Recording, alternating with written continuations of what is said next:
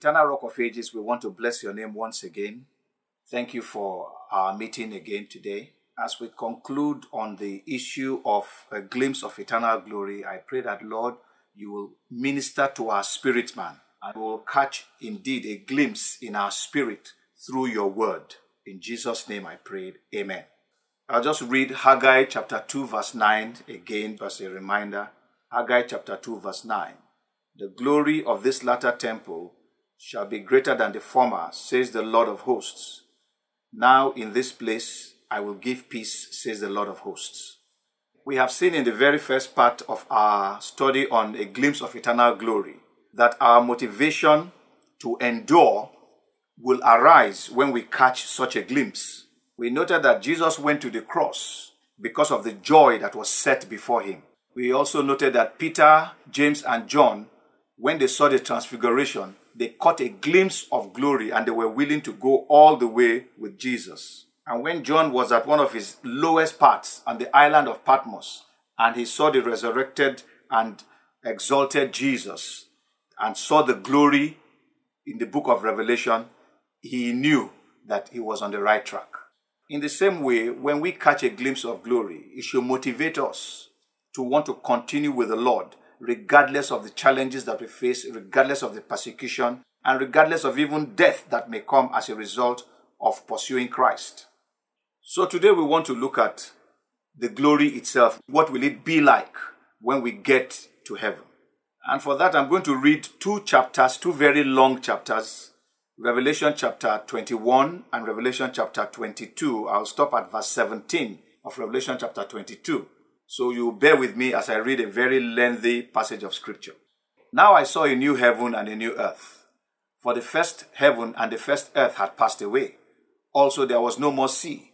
Then I, John, saw the holy city, New Jerusalem, coming down out of heaven from God, prepared as a bride adorned for her husband. And I heard a loud voice from heaven saying, Behold, the tabernacle of God is with men, and he will dwell with them, and they shall be his people. God himself will be with them and be their God. And God will wipe away every tear from their eyes. There shall be no more death, nor sorrow, nor crying.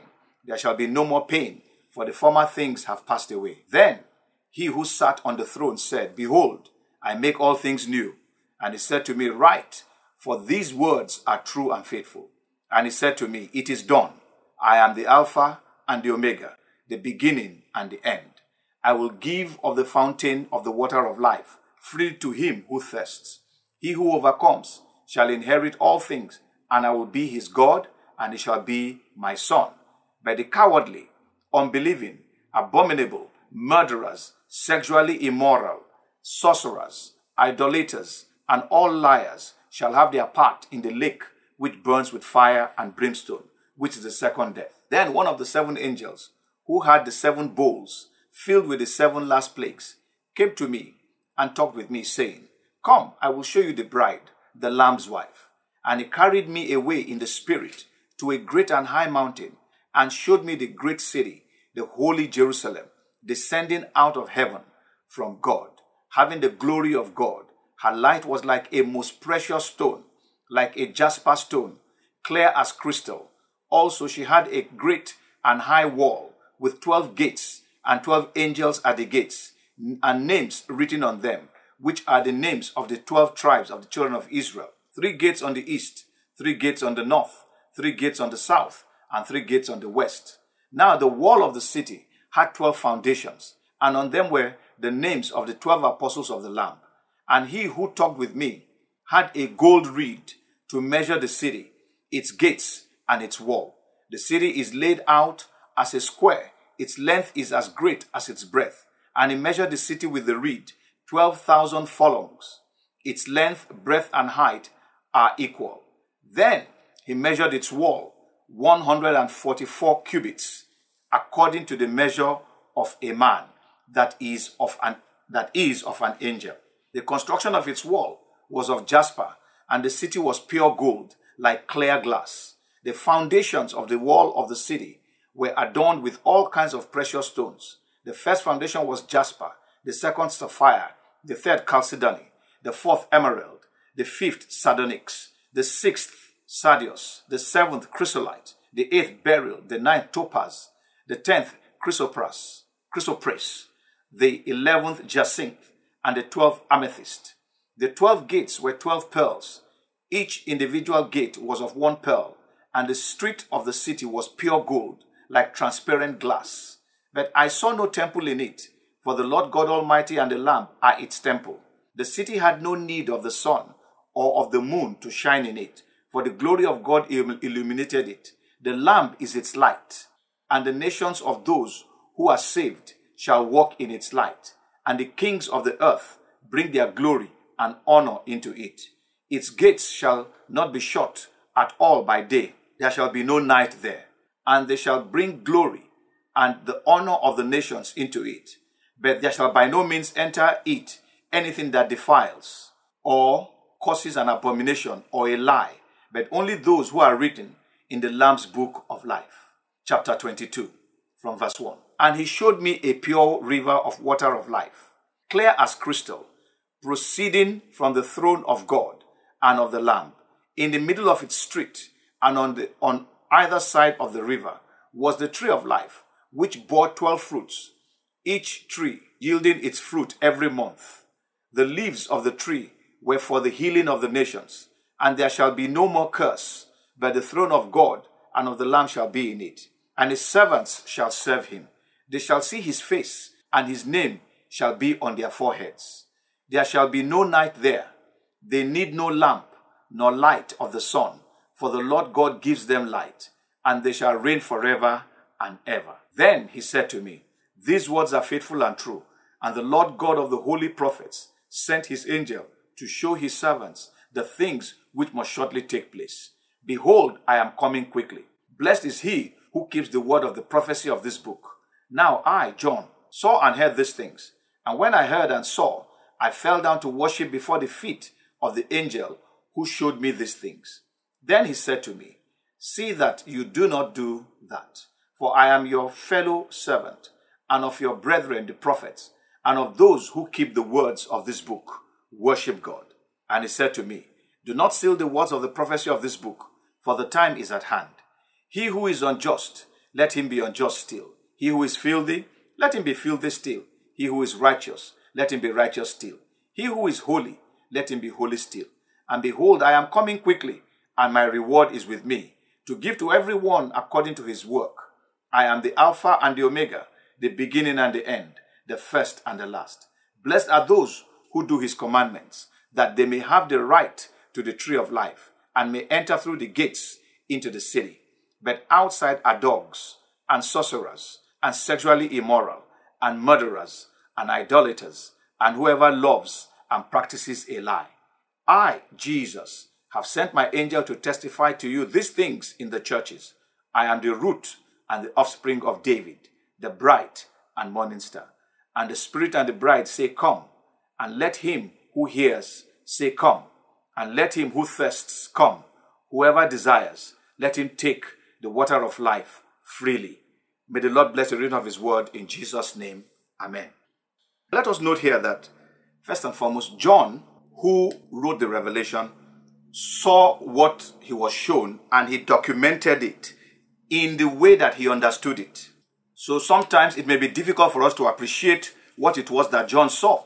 For example, he described that the street was paved with gold, and the gold is as clear as crystal. Of course, we all know that gold is like yellow in color, but when he says the gold he saw is like crystal, we know that he saw something, but he was trying to describe it in the best form that he could use, and so he used gold that is clear like crystal. Having said that, let us look at what it was that John saw and what it is that we would expect when we get to eternity. John noted that there will be a new heaven and a new earth. The old heaven and the old earth is completely destroyed, and a new one comes. In the new heaven and the new earth, there are no seas, no oceans. All those who are raised in Christ with their glorious bodies will form God's abode. The Bible says that the tabernacle of God is with men, and he will dwell with them. It tells us that there will be no more deaths, no more sorrow, no more pain, no more crying. God will wipe away every tear from our eyes. Anybody who died with an injury or whatever, those injuries will no longer be there. All those pains that we feel here on the earth will no longer be there. Everything will be new. When the Bible uses the term new, it's telling us that it's something that we have never seen before. So everything will be different from what we know.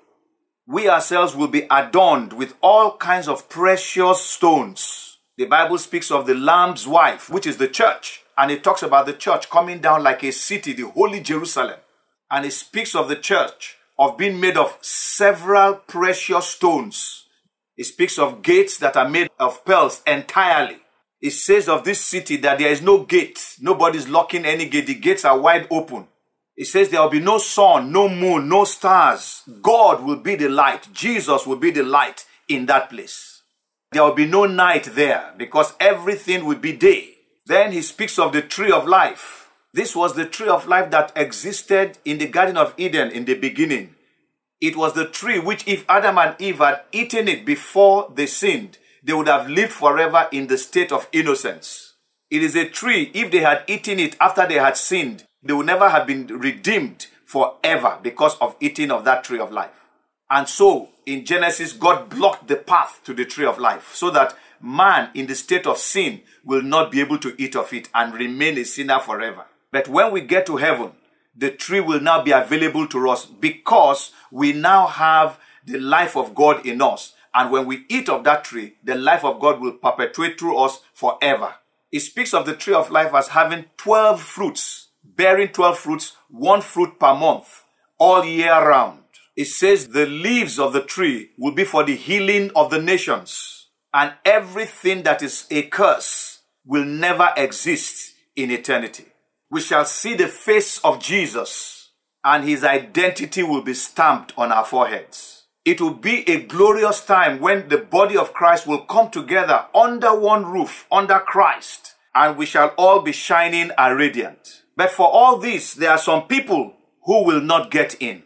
The Bible identifies them as the cowardly, the unbelieving, the abominable, murderers, sexually immoral, and so on and so forth. The Bible tells us that the people who will not be able to go in are people who denied Jesus while they were here on the earth. All these people mentioned in Revelation chapter 21 verse 8, the Bible says that they will go into hell, the lake that burns with fire and brimstone. The Bible calls that the second death. People who are practicing idolatry, that is, people who are not worshiping God, but they are worshiping something else, even though they may claim to be worshiping God, those people will be cast into the lake of fire. John saw that nothing that is defiled can enter into that city. You know, we can tolerate a little bit of sin, but God cannot tolerate sin at all. Habakkuk said that God is of purer eyes than to behold iniquity. God cannot be in a place where iniquity is present, not to talk of his house, which is in heaven. That is why when we come to God, he does everything to make sure that we are purified, we are purged, we are perfected, so that when we go to him, we will have that state of life in us. No wonder the Lord Jesus Christ said through the angel that those who are filthy, let them remain filthy. Those who are holy, let them make sure that they remain holy. Those who are righteous, let them make sure that they remain righteous. So if we are going to be a part of God's eternal glory, we must be righteous and we must be living holy. We must ensure that we live like this until we go to be with the Lord. If we are going to be righteous and to live holy, we must first of all be born again. Nobody can get into heaven without being born again. That is what Jesus said to Nicodemus. You recall in John chapter 3 when Nicodemus came to Jesus, Jesus told him, very, very I say unto you, except a man be born again, he cannot see the kingdom of God. Except a man be born of water and the Spirit, he cannot enter into the kingdom of God. So anybody that is going to be in this glorious eternity must first of all be born again. And then he must be sanctified. I think I've described sanctification before. Sanctification is what happens when the Spirit of God comes into us and begins to remove everything that offends God.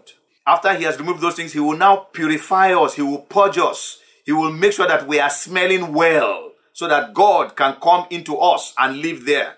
A perfect example is what happened when Esther and the other girls were brought before King Ahasuerus. The Bible says that they spent the first 6 months removing all the filth from their lives. And then they used the second 6 months to perfume them and to change them completely, so that when the king sees them and smells them, they will have the smell and the feel of royalty. Sanctification is the process whereby the old human nature is completely removed and the new nature, which is the nature of God, is now put in us. And because we have the nature of God, we are able to obey God without struggling. And because we are sanctified, it is easy for us to walk righteously. So what happens is this: when we come to God, God pronounces us righteous. Then the Holy Spirit comes to make us righteous. And then we are able to work righteously. So from now on, we must be challenged within ourselves that we want to be a part of this city of God in glory. And if that is going to be the case for you and I, then we must begin to walk as God wants us to walk. If we are going to be able to walk as God wants us to walk, we must allow the Holy Spirit to do his work of sanctification in our lives. And if the Holy Spirit is going to be able to sanctify us, we must be born again first. So being born again is the first step, is not the end. After we are born again, we must then be sanctified. And as a result of sanctification, we're able to live as God wants us to live. And as long as we're living as God wants us to live, we are sure that we will be partakers of this eternal glory. And then indeed the glory of the latter shall be far greater than the former, as God has said. Let us pray. Heavenly Father, we want to thank you for sharing with us the glimpse of eternal glory. I pray, Almighty and everlasting God, that as many as have heard this in our hearts, we will be determined to be there. Those who are not born again, bring them to salvation. Those who are born again, sanctify them. And those who are sanctified, help them to walk righteously. Help us to walk righteously regardless of persecution or any other thing, so that at the end of our stay here on the earth, we will be confident that we shall be with you in eternity. Thank you, everlasting Father. In Jesus' name I have prayed. Amen.